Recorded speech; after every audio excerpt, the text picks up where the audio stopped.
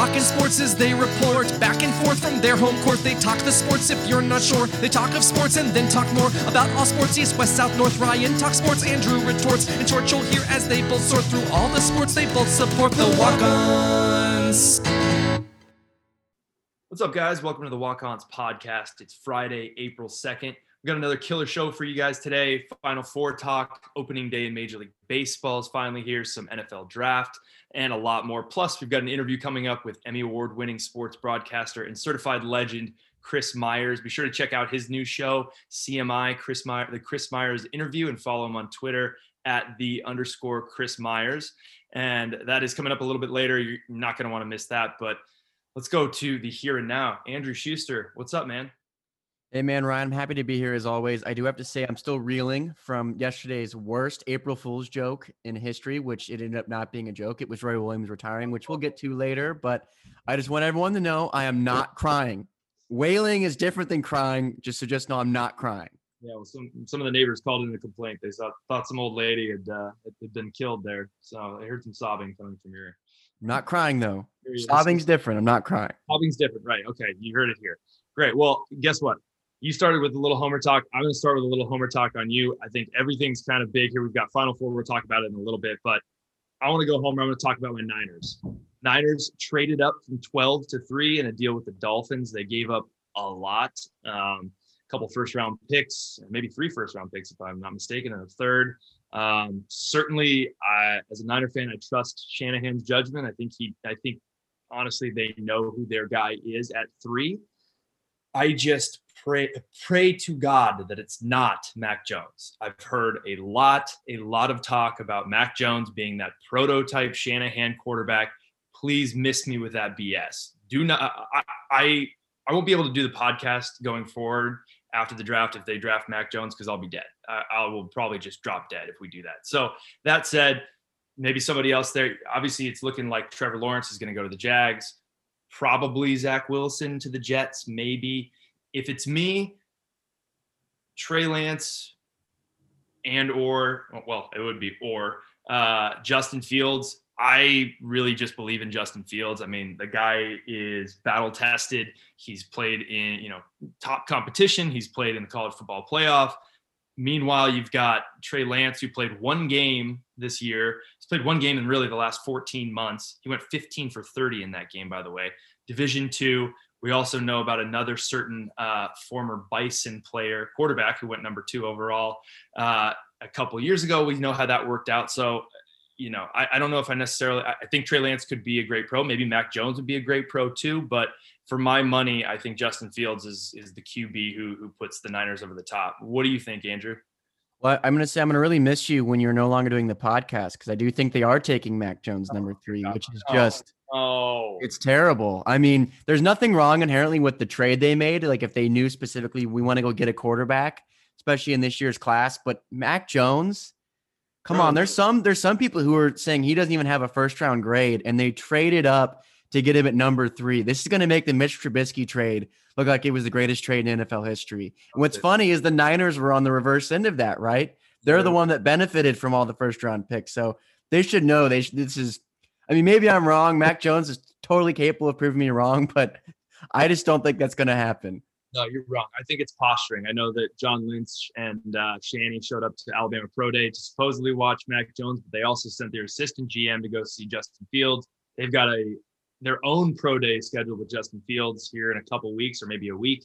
So I think this is all just a little bit much ado about nothing. I think they're talking Mac Jones because they think that maybe the Jets, maybe somebody's going to trade into number 2 with the Jets, try to take Justin Fields because that's got to be the guy. I'm sorry. It's got to be the guy. No disrespect to Mac Jones, but I can't have him. I can't have him on my team. I can't root for a team that's got Mac Jones under center. It's hard enough with Jimmy Garoppolo, who can barely move or stay healthy. So anyhow, let's move right off of that. But let's talk to the big story at hand. Final Four is set. We've got Baylor v. Houston, UCLA v. Gonzaga.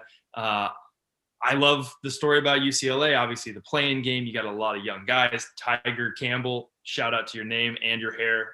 Awesome. UCLA is in for a world of hurt. I mean, Gonzaga looks like an NBA team out there. I mean, you got Drew Timme with the handlebar mustache and Clayton Kisper, who's the most efficient player, I guess, in the history of college basketball, which that makes no sense. But Andrew, who do you like in these games? Who do you like to see? Who are you expecting to see in the final? And then pick your winner. I mean, it's always been Gonzaga Baylor, and it still is Gonzaga Baylor, and Gonzaga is still going to win. I mean, I think we've had a really odd tournament with a lot of upsets and a lot of great storylines, but I don't think anyone's ever thought that it wasn't going to be those two teams at the end, and it's still looking that way.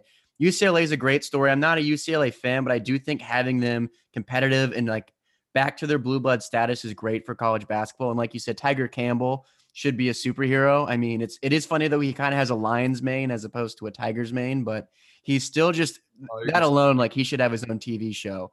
And I think Houston's a great story. Again, another kind of great program that's back to prominence. But I think Houston has a better chance of beating Baylor, but I think UCLA got a pretty easy draw in the sense of how they got to the Final Four. I mean, they played 3 double-digit seeds. They played a weakened Michigan team, and they played an Alabama team that's talented, but is very unproven in the postseason. I mean, Alabama is not at all a basketball program. They're not used to being on the stage. And I think that's just kind of what UCLA got lucky and got put in a great position. But I'm going to be rooting for them just because I love some chaos. But I think at the end of the day, it's going to be Gonzaga. It's going to be Baylor, which could be a really fun title game. Yeah, they're a great story. And another shout out to another great name, Johnny Juzang at UCLA, who looks every bit a lottery pick over there too. But yeah, UCLA is in for a world of hurt. Baylor Houston, I'm actually really excited to see. I think that's going to be a bloodbath. I don't even know what I'm watching when I see Houston, and they've got that one dude Grimes who can shoot it. Outside of that, it looks like a bunch of dudes at the 24-hour fitness just chucking up bricks, but you just can't keep them off the glass. I don't think they have like a single guy who's above 6'8", but they just hound you for 40 minutes defensively. They crush you on the glass, and they just wear you down. That said, it's kind of exactly what Baylor does, and Baylor has more talent on the offensive end. So I'm with you. I like Baylor. I like Gonzaga, but I do think that it's another year of disappointment for Mark Few. I think Baylor actually is going to come out on top in that game, but we'll get to that when the time comes. Now, I don't really want to touch on this, but I think it should be mentioned. The NIL, the not NCAA property movement. There have been a few players, Isaiah Livers from Michigan, Geo Baker from Rutgers, Jordan Bohannon from Iowa. They met with President Mark Emmert of the NCAA, who is he could be a dud of the week every single week. But just in terms of, let's not get into the nitty gritty because we are not a politics show by any means. But Andrew, what do you make of sort of this movement? Is it progress? Is it much ado about nothing like we've seen over the last several years? Do you think this is something that we might see even next year, that players can actually make some money off of their likeness like they should? I don't know about next year, but I do think it's coming, and I don't know in quite what form it will take, but I do think we're going to get to a point where, athletes are maximizing on their likeness being used. And like, for example, I just remember going, I'd be at UNC and people be walking around in number 5 jerseys, and we all knew who number 5 was. It was Marcus Page, and we were wearing their jerseys, we're, supporting them throughout the season, and they're not getting anything from that. So I don't think it's as clear cut as just they should make all profits off of however their image is being used, especially them being on scholarship and technically amateurs. But there does need to be a middle ground where they're getting some level of compensation or some type of acknowledgement for their, name and likeness being used and not getting anything in return. Yeah, I think that's fair. And we'll put a bow on that for now. We'll leave that to the experts. But I want to bounce back to the NFL. Actually, there are a couple ones that escaped me. I got lost in my 49ers haze and my red eyes for Mac Jones. I can't even begin to think. But of course, the big story in the NFL, it's official. We're going to get more NFL, 17-game season. It's been approved. It's going to happen. I mean, for my money, if you're going to add one more game, you might as well add 2. It feels weird to have a 17-game season. Like, I don't know, the records just aren't going to look right. And I mean, really, if it's, it's for more revenue or whatever, for more money, really, it's probably a money play. It's certainly not for the safety of the players. Give me 18 games, give me 2 bye weeks, give me 8 playoff teams, right? I think 7 playoff teams this year was really exciting. We'll probably get that this year, but what do you make of more football? Is this a good idea? Maybe what do you see as the biggest upside, biggest downside for this extension? I mean, the biggest upside is, like you said, more football. I mean, I'm a Broncos fan. I don't know if I want more Broncos football, but I do want more NFL football. The one thing that I was really surprised about, though, was that they didn't have a second bye week. I think that's something that really could not just benefit the players, but benefit the whole product. Think about it. Now you have 19 weeks of games. And not only that, the players are extra rested. Theoretically, there'll be less injuries. They'll just be more prepared to play in the later stretch of the season. I get it. Maybe it was too much too soon to add in 2 extra weeks to the season. But I think ultimately, like, especially if they do go to 18, you need to have more weeks built in. And plus, from a TV standpoint, like I said, you're having 19, potentially 20 weeks where you have games on every Sunday. I don't get why they would try to avoid that from the NFL standpoint. Yeah, I think that's a good point, right? I mean, you might as well. It's already a year-round sport, even in the off season. We're always talking NFL. It's really what drives the American interest and economy. But yeah, I mean, the reason why no 2 bye weeks? I mean, you might as well just go ahead and extend it. Screw it, extend it to 20 weeks and just lighten up the schedule for a couple weeks. I don't know. Yeah, that's the one thing that kind of escapes me is you go on 17 games, but you're going to go 1 bye week. I mean, I hope it doesn't lead to more injuries. It's already the toughest sport in the world to keep guys on the field for a full season, but I guess we'll find out. And on the topic of just the NFL in general, we hit on this a little bit earlier, just with kind of some draft posturing. Obviously, I made my thoughts known for how I feel about Justin Fields. I'd like to see him in red and gold, but a story that came out surrounding Justin Fields either yesterday or early today. Dan Orlovsky, former NFL quarterback, now he's a talking head on TV. He basically said that he was hearing from teams that questioning the work ethic of Justin Fields, whether it be that sort of last guy in, first guy out, not a leader, not working to get better, yada, yada, yada. Now, aside from the fact that that Orlovsky really has no idea what he's talking about, he gets paid to kind of stir up these kind of things, right? But, what do you make of just sort of this, I guess, in a bigger picture? Let's take a bigger picture. From a draft posturing standpoint, it seems like teams, are going to, if they've got a guy that they want and they think that he might be taken before them, there's a lot of stories about, those teams putting out bad vibes about a guy. Who do you think maybe this is coming from on a Justin Fields standpoint? Do you think Dan Orlovsky is onto something, or maybe he should just shut up? And do you think, really it's just, how do you feel about the sort of posturing between, GMs like maybe talking bad about a guy who they actually really love, but they're just trying to do it so, the smoke screen and a team doesn't take him before them? Well, maybe they're posturing. I don't know why they'd go out to Dan Orlovsky of all people to do that. I mean, the quarterback of the 0-16 Detroit Lions, I know everyone's really cares about his opinion. He's historic. No, I mean, I understand it. There's some weird mind games of like, we'll convince other teams that we don't want to draft them. And maybe that is what the Niners are doing, is they're telling everyone it's Mac Jones so that no one trades up to number 2. But I think at the end of the day, like, no NFL team is really going to get their information from NFL Live or whatever the talking heads are doing. So I don't know like what it's going to accomplish. Like, all right, convince these fan bases that watch NFL Live, one thing, but I think the GMs, especially if they're competent, are doing their own internal scouting. They're just paying attention to their own opinions, not the opinions of a guy who's on TV every day. Yeah, exactly. I mean, like, I'm supposed to take advice, or a GM in the NFL is supposed to take advice from a guy who literally never threw a touchdown ever in a winning effort for his team in his 7-year career. I think he's 2-10 overall in his career. Tough look for Dan Orlovsky there. But let's move on to the other big story. Major League Baseball is back, baby. Opening day was yesterday. Your Rockies took care of the Dodgers, thank God. My Giants, in true form, blew a 5-run lead to the Mariners in the 8th in a losing effort. Really, it just feels good to have baseball back, doesn't it? And not only that, we've got fans in the stands. Yeah, I'm really excited to have this brief stretch of probably a week when the Rockies are in first place, and then they're going to, be on a trend to win 70 games. So I'm really stoked about that. But I will say, we're undefeated right now, so look out. Look out. The Arenado trade might have been brilliant. But yeah, what's so interesting is I get, everyone gets so, up in arms and excited for opening day, and then they realize, we have 161 more of these to go. And so it's always exciting, the pageantry at first. And then within a week, we're like, shit, we're not even close to the good baseball yet. Right. Yeah. There's a long way to go, but it does feel good to just have that crack of the bat and the smack of the mitt there, and especially some fans in the stands drinking some Bud Lights and just hanging out. But as with anything with baseball, they just can't seem to have anything nice, right? Because not only is it's exciting that we have opening day, there's baseball, everything's in the air, but Mets Nats supposed to be on ESPN opening day, part of the quadruple header yesterday. The entire series has been postponed due to COVID, a COVID outbreak among the Nationals. I don't want to make this sort of a COVID topic, but they just can't seem to get out of their own way, Major League Baseball, right? I mean, it just seems like whatever can go wrong will go wrong with them, just because I guess they're ripe for the picking in that respect, don't you think?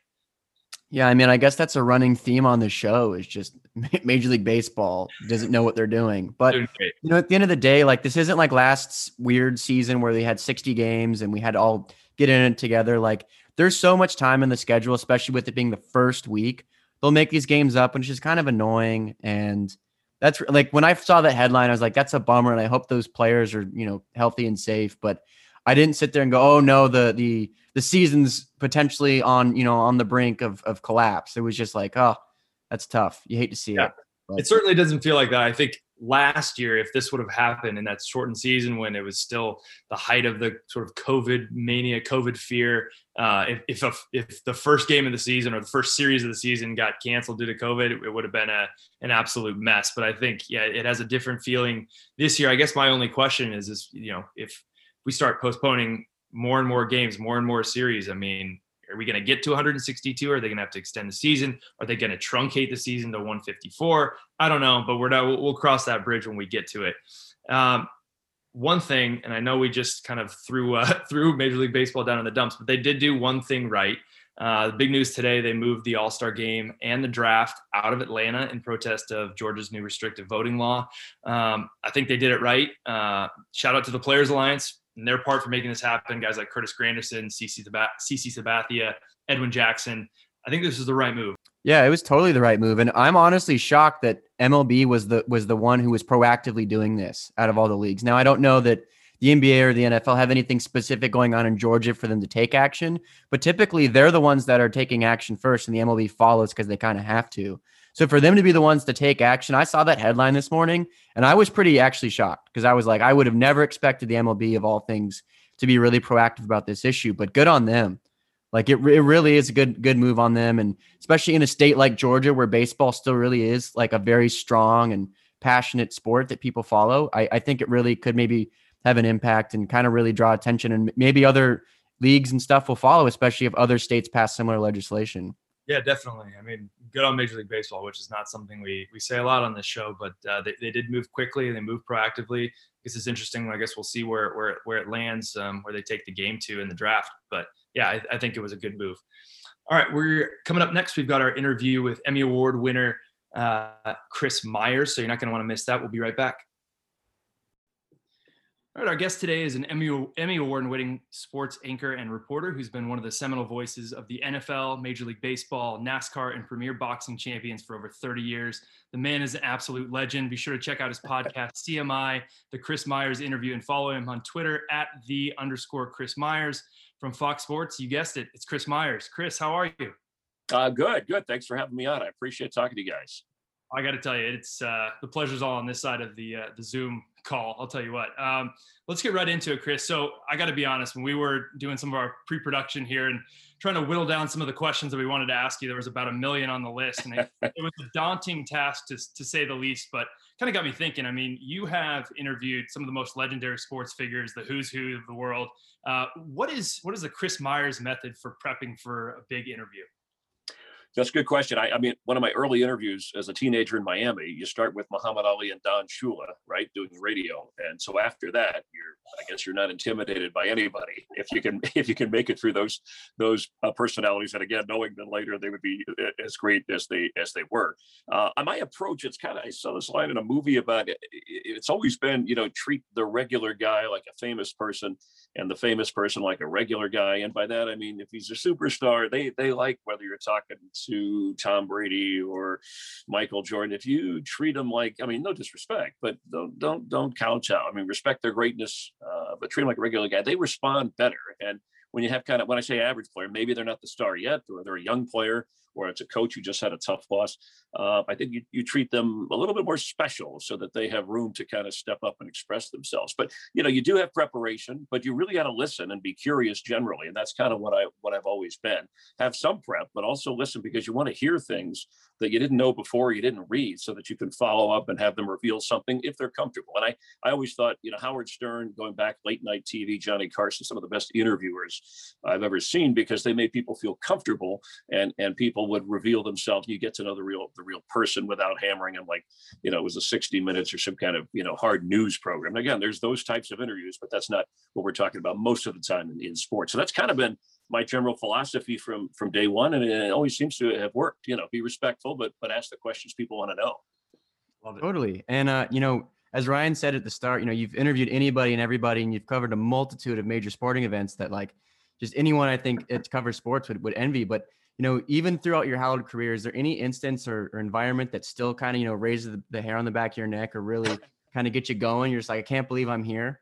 Well, I always get excited. I really, another one of my slogans that I came up with when I was at local TV from radio and then getting a shot at ESPN and Fox was, my theory of every night's the Super Bowl, that I get fired up about every interview, every broadcast, whether I'm doing an NFL game with two winless teams, or I'm doing an NFL game with, Aaron Rodgers and Tom Brady going to the playoffs. So that approach, you have to be realistic. You don't want to sensationalize, but I think if you're there covering it, you got to treat it very important. It's important to the people playing it and performing in it and watching it. So the Super Bowl is always special. That's one thing, having been there for some of the great moments. Patriots come back with Brady against Atlanta, the greatest comeback ever in that overtime. Having been there when the Patriots lost after the perfect season, losing to the Giants, and then having to talk to Bill Belichick. So, and then there's moments in baseball, when the Red Sox finally broke through, when the White Sox finally broke through, and you catch up with players in happy moments. So, they're all fun. And then I've had some tough interviews, whether it was O.J. Simpson or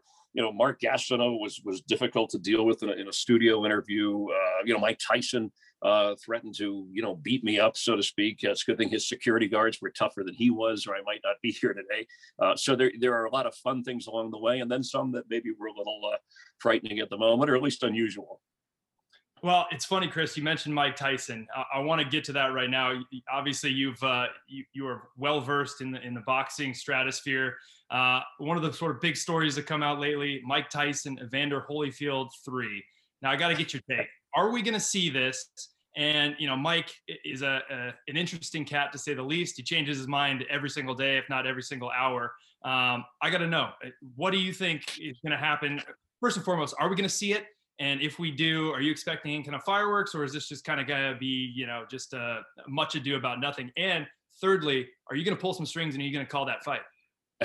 Well, no, I would like to, because I have interviewed both of them. And I was there early in my career with ESPN covering that fight when Holyfield, when his ear was bitten off by Mike Tyson in Las Vegas, and the craziness that ensued. I don't think it's going to come off. I think what it says to me is we don't have enough current stars in boxing. You reach an age limit. Larry Holmes fought for a while, guys fought into it, but at some point it becomes really dangerous. And you're right about Mike Tyson.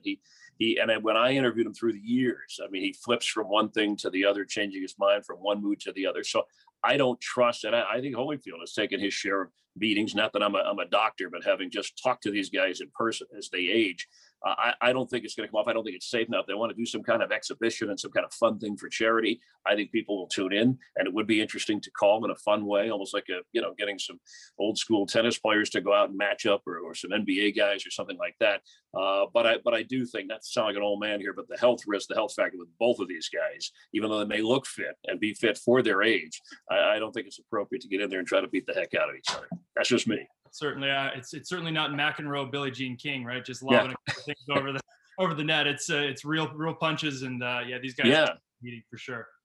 And if it's not, then it's not the real thing. Then don't do it. Then tell us that it's something else. That's all. Totally. And switching gears here with a slightly different sport, and I say slightly jokingly, Chris, in another sport you work with is NASCAR. Can you speak what it's like to call a race versus kind of a more traditional team sport like football or baseball? And is it significantly tougher to call, or are they kind of equally demanding but just bring different challenges to the table? Yeah, I don't actually do and haven't done play-by-play in NASCAR, but over the years have done the pre-race, post-race and interviews and attended the races. So I work with guys like Jeff Gordon, the Hall of Famer, Clint Boyer, more recently, the Waltrip brothers, in setting up races and talking to drivers. I think what I like about NASCAR today, it's become more about the driver and the personality. And yeah, it's still a car gearhead kind of thing, but that's been balanced out a little bit. So it should be less about the car. You all have your crews and that type of thing, but then the driver who can take a 10th place car and finish, in the top 5, or he has a first place car. He's not that good a driver and he finishes outside the top 10. That's the skill and the strategy of it. And NASCAR has been very good about, from a dirt track in Bristol, Tennessee, trying that at the cup level, mixing up road courses, different track kind of scheduling. So that it's not just a bunch of guys going around at 190 miles per hour, turning left, waiting for something big to happen. But I liken it, all the years of doing it, to, unlike basketball and the NBA and hockey, where you play 3-4 times a week. This is a once a week event, really, with the Cup Series, Xfinity, the truck race. And so, you build up to it. You have this, most of the time, the same drivers. So it's almost like an all-star group of America's best drivers. And then the challenge is who is hot that week, who handles their car, and then who handles that particular track before they get to the championship. So I think that's kind of what I like about it in my role in covering NASCAR. Excellent. Well, let's shift gears once again, because I got to quote my guy, Neil Everett from ESPN. If some is good, more is better. And we're getting more NFL this season. The league is now officially moving to a 17-game schedule. You laid out your vision for the schedule a few weeks ago on Twitter. Certainly several players have voiced their displeasure already at the official news. Alvin Kamara, Adrian Amos, Darius Slay. I'm sure there will be plenty more. Aside from the players' concerns, which is certainly understandable, health, compensation, etc., do you foresee any potential downside to more football? And if so, what do you think that might be?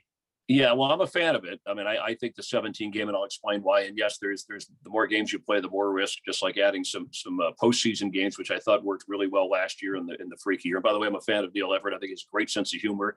Really does a great job. Worth watching whatever show he's on, whatever's happening on SportsCenter. But I think, look, you're taking away a preseason game. I know most of the starters don't play anyway, and they didn't last year. But training camp, they're limiting practice in the off season, and I think with the new television package, the amount of money that'll be there in future salary caps, because we're coming off a year without much attendance and the pandemic. I think you're still pushing the Super Bowl back to the 13th. Yet have those additional playoff teams that worked last year, even though the Colts and Bears didn't advance. I thought it created a lot of excitement. It'll create. I thought they might put in an extra bye week, but I get why they don't. And it's just important that they give coaches, players, an expanded roster. They did that last year with their practice squad, and I think that gives coaches an extra chance to use players in a way that they can rest them. Now, again, we don't want to turn it into the NBA where you lighten the workload and a superstar is not going to play that Sunday you go to the game or that Monday night. But that's part of the trade-off. So I understand the players. They're well paid. The equipment's better. The NFL has worked hard to try to make the game safer. They're still working on that with kickoffs and returns and things like that. It's the price you pay for success, and the NFL cleaned up and still does in terms of ratings. It's America's sport. America runs on football, and let's not kid anybody. It's not a knock on any other sport, but they were the forerunners through this pandemic with holding a draft virtually, pushing. Now, even right now, Roger Goodell pushing fans forward. That's not greed. That's satisfying your fan base and helping to lead a country when others are either panicking or so afraid of what ways they can do things safely. So I think it's a really good thing. And as I said, I'm a big NFL fan at heart. It's kind of my first love anyway, before I got to do all the other sports, and still is. Absolutely. Yeah. And you kind of we were talking about like more is better, on your personal life, you're adding, a partnership with Marquee Sports this year, with the new show, Chris and Tell, and you'll be calling some Cubs games. And I think it's all appropriate with today being opening day of all things, talk about kind of what it's like to cover some of those baseball teams that are just historically revered, like the Cubs. You mentioned this a little bit earlier, but I'll run back to it. Is there, in your experience, a difference between calling a team like the Cubs or the Yankees a historically revered team versus kind of a more run-of-the-mill franchise, or is it really the same kind of once the ball starts, you start playing?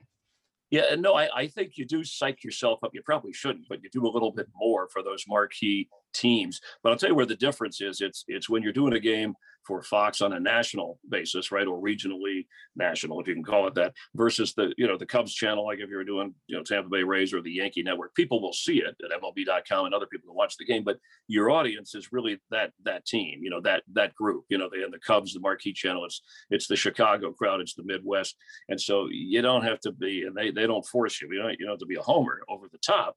But that's where the attention has to be. And so the challenge for me is, because I do some other things for Fox, and John Chiambi does a great job with Jim DeShays, the Pat Hughes on radio. There'll be some other people, Beth Moen's filling in. So I'll have a certain number of series that I was supposed to do last year before the pandemic knocked them out, and then some studio shows.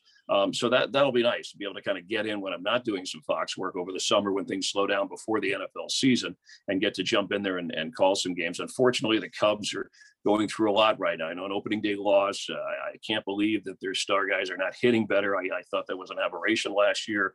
And hopefully those guys will be taken care of financially. Baez, Rizzo, Bryant. Well, they don't have to trade. Hope they don't trade those guys. But I like Ross. I like the position he's in. They're going through a transition. But it's an honor to call some. If it was, I don't say just another team, but there are certain teams that fans, if they're not your team, you pay a little more attention to, whether you root for them or against them. It's Yankees, Red Sox, the Dodgers, or something like that. Cubs, Cardinals, in that window, Giants. So the Cubs, to me, growing up in South Florida, WGN TV, we didn't have a lot of options for baseball, Major League Baseball. In the afternoon, I come home from school and see that. So I was kind of used to that, bred on that before the South Florida got its own teams.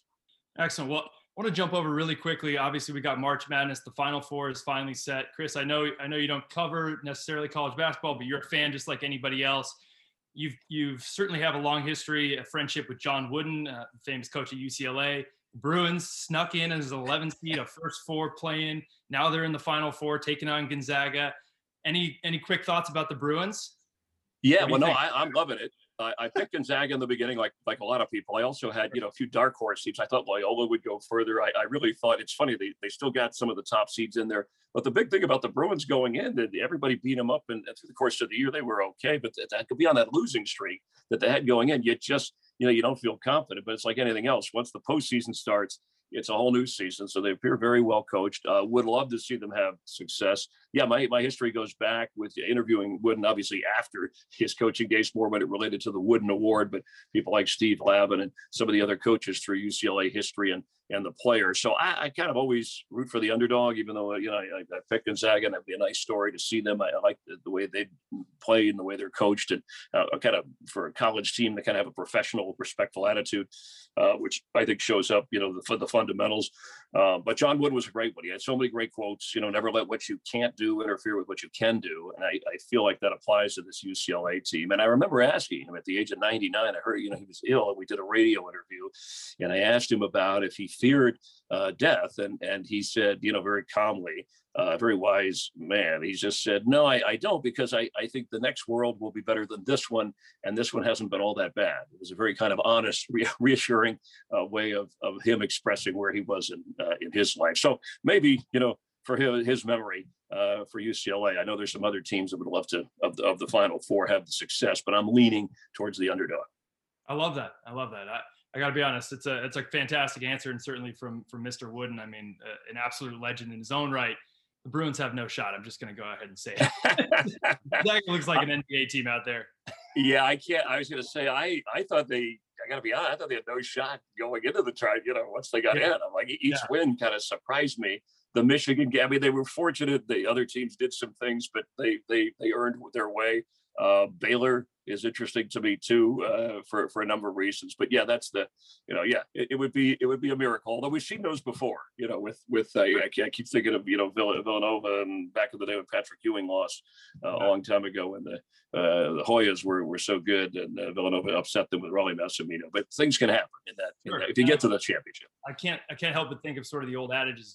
That Bruins club, they're all young, freshman, sophomore that Mick Cronin has brought in, and maybe they're just young enough to kind of not know they're not supposed to be there, right? And that's what kind of makes some noise. Good point. And if they don't feel that pressure, and it might hit them at some point, and so far it hasn't, at the wrong point when you need to make a free throw or need to play great defense. But yeah, they have played, I wouldn't say carefree, but you're right. They've played, they haven't looked like a young team or a scared team. I think that's why they are where they are. Certainly not. Well, let's put a bow on this thing, Chris. I got one last question for you. We know you are probably the busiest man in America. I mean, you're going from NASCAR to Cubbies games to boxing to NFL. We know you don't ever go on vacation, Chris, but if you were to go on vacation, where is the Chris Myers go-to vacay spot where you can just unplug for 3 days and just say, nobody talk to me? Well, I know my family teases me about that, but I do. I sneak in vacations in between jobs when I'm traveling. And so that's always a good thing. I was just visiting some family in between a race on the East Coast and then coming back here to Los Angeles. But I was born in South Florida, live out in Southern California. Have traveled a lot. So I'm a beach, water guy, sun guy. I mean, that's, so when I do take a vacation, whether it's hitting Maui, it's a lot of sun, beach, good time, water, and not the iPhone, iPad. That's all, and I really will shut it down, but not for too long because I have that next assignment and you can't fall out of touch. You got to stay. Al Michaels always told me that stay, year round. You can take your breaks, but you got to stay up on things no matter what, even if it's not the sport you're calling. So I've kind of always done it because I'm a fan. I mean, that's how I, as a kid, started in this. You can't lose being a fan. Otherwise, you've lost a lot, I think, with your job. Always with his finger on the pulse, Chris Myers. Well, Chris, thank you so much for the time. Everybody be sure to check out the podcast, CMI, the Chris Myers interview, and follow him on Twitter at @the_Chris Myers. From Fox Sports, Chris Myers, you are the man. Thank you so much for the time. We really appreciate it. Thank you. No, and Instagram, by the way, it's Chris Myers Fox. Everybody said get on IG, right? You got to get on the gram. Got to get on IG. Yeah, it was Odell Beckham told me to get on there, so I don't know what I'm doing, but I'm on there. But you guys take care and have fun. And I'll look for you on a beach somewhere when we're not working. Sounds good. All right. Thank you so much, Chris. All right, you guys take care. Thank you. All right, our thanks to Chris Myers. That was an awesome interview. I had completely forgotten until he said that, Andrew, that Mike Tyson threatened to fight him back in the day. Do you remember that? Of course I don't remember that. I'm like 9 years old. Come on. Really? You don't remember anything when you were 9? Come on. I honestly don't remember this, and I would not be shocked if he went and looked it up that this happened before I was born. So yeah, believe me, as soon as we wrap this show, I'm going to go look it up because that has epic story written all over it. That should be its own Netflix show. All right, let's go to NBA. So the buyout market is hot. Obviously, we know LaMarcus Aldridge has ended up in Brooklyn. Andre Drummond to the Lakers. It took all of one game for Andre Drummond to make his way to the locker room with an injury. I guess between those two, LaMarcus Aldridge, Andre Drummond, which team got better, the Lakers or Brooklyn, with that addition from the buyout market? Can I say neither?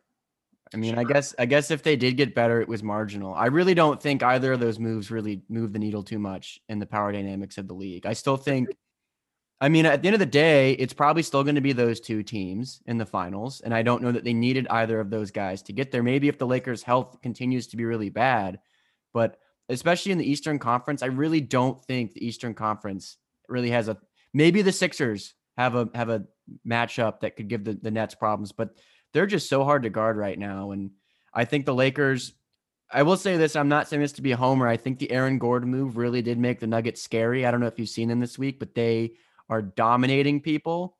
And for the first time ever, I've actually seen national media be like, oh shit, like we actually need to start talking about them.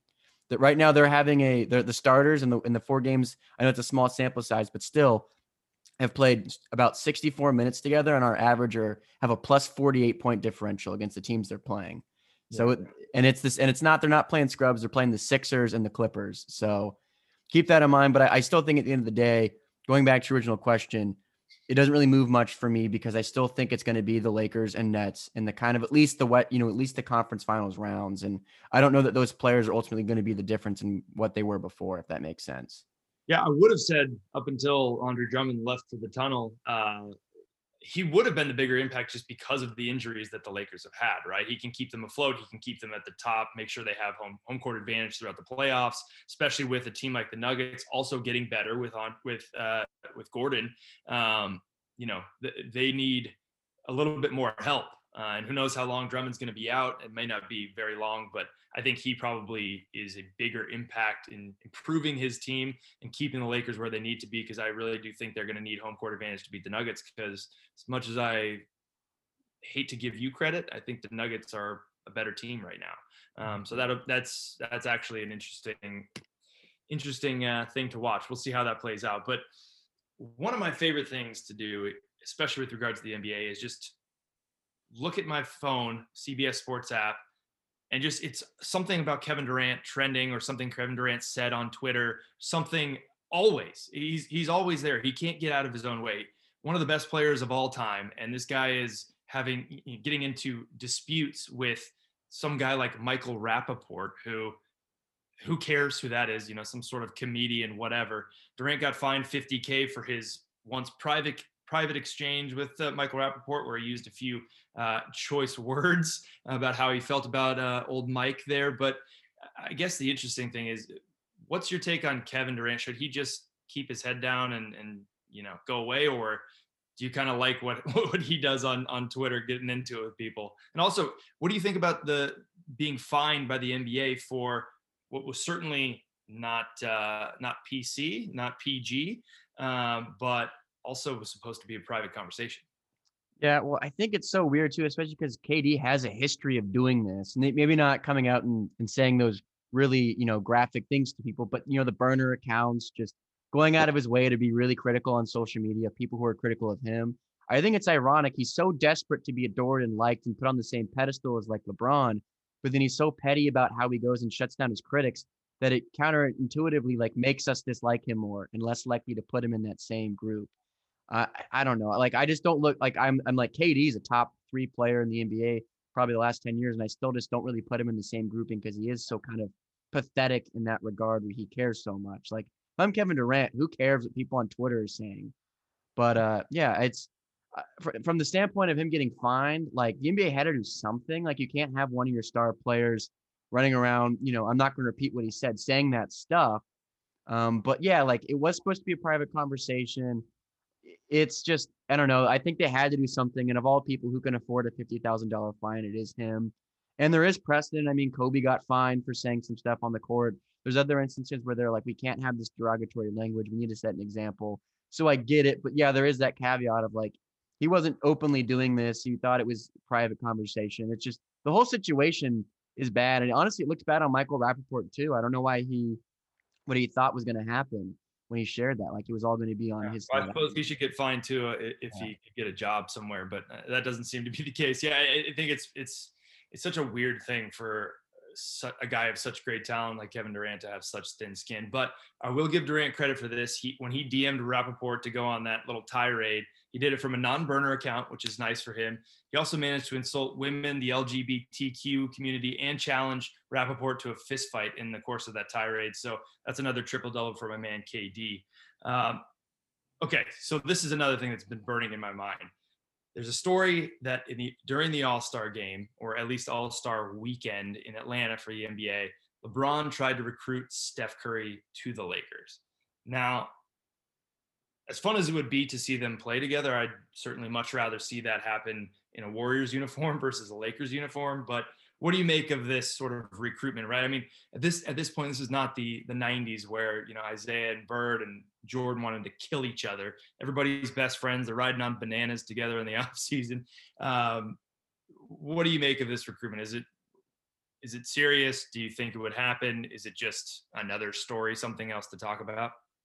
Well, I think it's going to take a lot more than Steph and LeBron to take down the Nuggets now. Oh, stop it. I'm joking. I think it's nothing because I don't think Steph would ever do that. I think he's a Golden State lifer, and the only other team I honestly could see him considering playing for is Charlotte, and that's just because he's from there. But I just don't. And I think of the narrative that would be to have the whole Warriors-Cavs rivalry so iconic, probably the defining rivalry of the 2010s, and then to have them go play together. It would make every older generation's argument that like the current generation of players are soft, all that stronger. Michael was never going and doing that with John Stockton or the guys he needed to go through to win the championship. And I get it's different now. We do have these super teams like KD, Kyrie, and James Harden's not going to go get beat by anybody. But I just think like we would have this whole narrative in our back pocket. Well, Michael never did this, and the GOAT conversation. It'll never go anywhere. But when I did read it, I was like, that's just the NBA is just getting really, really out of control in that regard. Yeah, I feel the same way. I think it's a bunch of malarkey. I'm sure they chatted about, oh, hey, that would be pretty fun to play together. But beyond that, I mean, Steph's not going to LA. I'm sorry. And you wait until next year, because you mentioned the Cavs Warriors iconic sort of rivalry for a few years, but just wait until Klay Thompson comes back next year, and LA Lakers Warriors is going to be the next great rivalry. Sorry to your Nuggets, but that's just what it's going to be. Can I agree to disagree? No, you can't. Let's move on. But here's what I am going to do. I am going to give you your soapbox. I know you want to talk about Roy Williams. That was the big story. The big kahuna has finally stepped down from North Carolina, 70 years old. It's, he said, no, I think his quote was, nobody loves coaching basketball more than me, which is debatable and a subjective statement, but I do feel it. And I know you've got some real deep thoughts on that. So why don't you go ahead and take us home here, buddy? Yeah, I mean, there's not enough words I can express to say how much I appreciate and love Coach Williams. And I've never played for him. I've never spoken to him, but like, he just is. Who'd you play for, Andrew? Oh, I just played for the, Weddington Recreational League, just, shooting guard, putting up that, 10 points a game. Oh, nice. You're in double figures? Double figures, baby. Not a baby. But like Coach Williams, one was a primary reason I got into Carolina basketball to begin with. But my message is just more, obviously he's kind of considered in the pantheon of coaches as one of the greats, but I really don't think the casual fan realizes just how great he was. Fastest 900 wins out of anybody. And so when you bring up the win totals and you compare him to Boeheim or Krzyzewski or Phil Knight, it's like, yeah, there's a coach with more wins, but he did it the fastest. 9 Final Fours. Since he's been at Carolina, they've won the most championships. They made the most Final Four appearances, the most tournament wins. I mean, he really dominated the ACC in a way that I don't think enough people realize. I still think Coach K gets thrown out as the best coach of all time, and he might be. But I think when Roy showed up to North Carolina, he not only saved that program in a really trying time, but he turned them into like the program of the last 20 years. And I just don't think enough people quite realize that, especially with the last 2 years that they've had. They've been on the downside. So, recency bias, we don't think they're as good as they used to. But he coached for 18 years and he made 5 Final Fours. I mean, he's averaging a Final Four less than every 4 years, and that's pretty incredible. A championship every 6 years. I mean, he saves Carolina basketball. He is Carolina basketball, and he's going to be really hard to replace. And so I just want to say thank you, Coach Williams, for everything that you did. We love you, Coach. Andrew, actually off the air, I kind of love this story. You mentioned that when you were at North Carolina, Roy Williams was kind of famous for, I guess, just taking strolls through the commons there, just like between classes or in the foyer. Yeah, he would just walk around campus every day, and like the way he carries himself, whether it's on TV, on camera, or just in life, like you'd have no clue that he was a Hall of Fame coach, a household name, a reverential figure of the sport. He just was kind of a kind old man that would walk around campus, and people would come up and like, "Can I take your picture?" And he almost always obliged. He just was a presence on campus that everyone knew and loved. And that's what I'm saying. He really is a cornerstone of that university in more ways than just with the basketball team. The shaking babies and kissing hands kind of guy, Roy Williams. I'll tell you what. Well, it's sort of on that front, right? Another big story in sort of the college basketball sphere. Bill Self signed a lifetime contract with Kansas, which, everybody should be so lucky to just have a lifetime contract for anything that gets you paid. But it almost feels like this Roy Williams stepping down is kind of the end of an era, right? Not just for him or North Carolina, but you've got guys like Boeheim at Syracuse. You mentioned Coach K. Who do you think is sort of the next domino to fall? And is this sort of a changing of the guard? Are we going to see new coaches at some of these big schools here in the next year or two? Yeah, I don't know about the next year or two, but I do think within the next 5 to 10 years for sure, Boeheim, Coach K will not be there anymore. I don't think people realize how old Coach K is. He's got all that hair dye, but he's like almost 80 years old. It makes sense. He hasn't aged a day since like 1970. I mean, plastic surgery and hair dye will do that for you, but he's older than Roy by like a good 5 years. So, but I also want to say, I said Phil Knight earlier mistakenly. I meant Bob Knight. So, thank you, Seamus, our, producer extraordinaire, for pointing that out to me. But I agree. I think we are kind of the end of an era. I mean, it's crazy to think that Coach K, Roy Williams, Boeheim have been figures of the sport for close to 40, 50 years. And within the next 4 to 5 years, I think they'll be leaving. I think Bill Self got that lifetime contract because Kansas was afraid North Carolina was going to poach him again. Exactly. I mean, hey, that's a boss move by Kansas, right? Exactly right. As soon as UNC opens up, Bill Self's ears perk up, and Kansas just says, all right, just stay here forever, man. That's cool. Yeah, but I also just think the way that the sport's changing, I don't know that we're going to get another era of like 4 or 5 stalwart coaches that just dominate the sport and really kind of take over. I think we're headed towards a more like, there's a bunch of teams every year that are good and consistent. We've seen that more the last 2 years. I will say, I think Jay Wright and Mark Few could potentially Tony Bennett as well, be on that course of just, getting over 1,000 wins, really dominating the sport. But I think we're kind of past that where it's just 4 or 5 guys kind of hold all the balance of power in college basketball. Yeah, I think so. It's going to be really weird seeing new faces on the UNC, Syracuse, Duke sidelines here in the coming years. And I tend to think you're right. I mean, I don't pay a lot of attention to coaches outside of just watching the games. But yeah, I mean, as dominant as those guys were, I think that's kind of a once in a lifetime grouping. We're almost out of time, Andrew. So let's get right into our dudes and duds of the week. Who's your dude of the week, man? Well, I kind of mentioned a possible dude earlier in Tiger Campbell because just, dude, talk to me. Let's develop a TV show about you because we need to have it done. My other dude is Roy Williams, as my kind of soapbox, already did the talking for me. Thank you, Coach. Can't thank you enough. Can't put into words what you've meant to that program.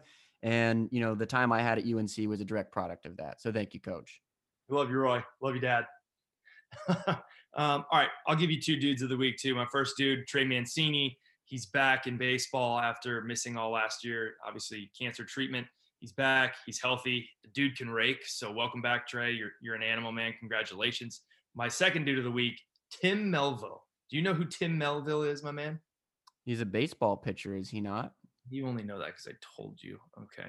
Well, Tim Melville is a baseball pitcher, a 31-year-old dude. He had a cup of coffee. He was drafted by the Royals, I think, back in the day, I think 2016.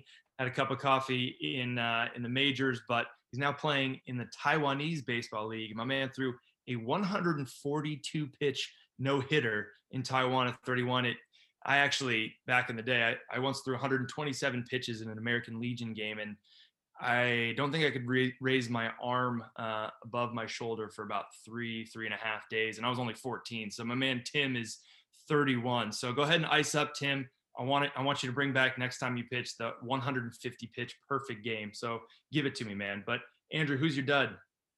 I mean, I think we could give it to Mark Emmert this week of all weeks, especially when you put this thing we talked about earlier in collaboration with the women's workout facilities last week, which Matt and I touched on. But I just think it's been a tough couple weeks for the NCAA. And so he's always a good pick, but I think let's officially give it to him this week. We might as well. Okay.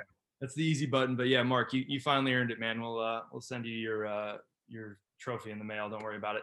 So my dud, or actually should be duds, you could also call them the deads of the week. It's the birds who hit the Utah Jazz plane the other day, caused an emergency landing. A lot of the players, Jordan Clarkson, Donovan Mitchell didn't even get back on the plane. He didn't even play in the game against Memphis because he was too rattled. And all I can tell you is one time I was traveling with my wife in Europe. We were catching a flight from from Barcelona, Spain to Copenhagen, Denmark. And we experienced turbulence like you would never believe. I was basically almost thrown out of my seat, and I was still wearing a seatbelt. Granted, I had a little too much kava the night before, so I was, kind of a little sensitive, a little on edge. But that was probably one of the scariest moments of my entire life. So I can definitely side with those players saying that, they thought maybe for 10 minutes that they might not be talking to the media about this. So screw those birds. Glad everybody's safe, and screw turbulence. That's really all I got. But that's all the time that we have today. Thanks everybody for listening. This is the Walk-Ons podcast. Again, don't forget to follow our guy, the Chris Myers, on Twitter. Also check out his show, CMI, the Chris Myers interview. He was the best. I love Chris Myers. He's the man. He's a lifetime Walk-Ons favorite. But thanks everybody for joining us, and we will talk to you next time. The Walk-Ons.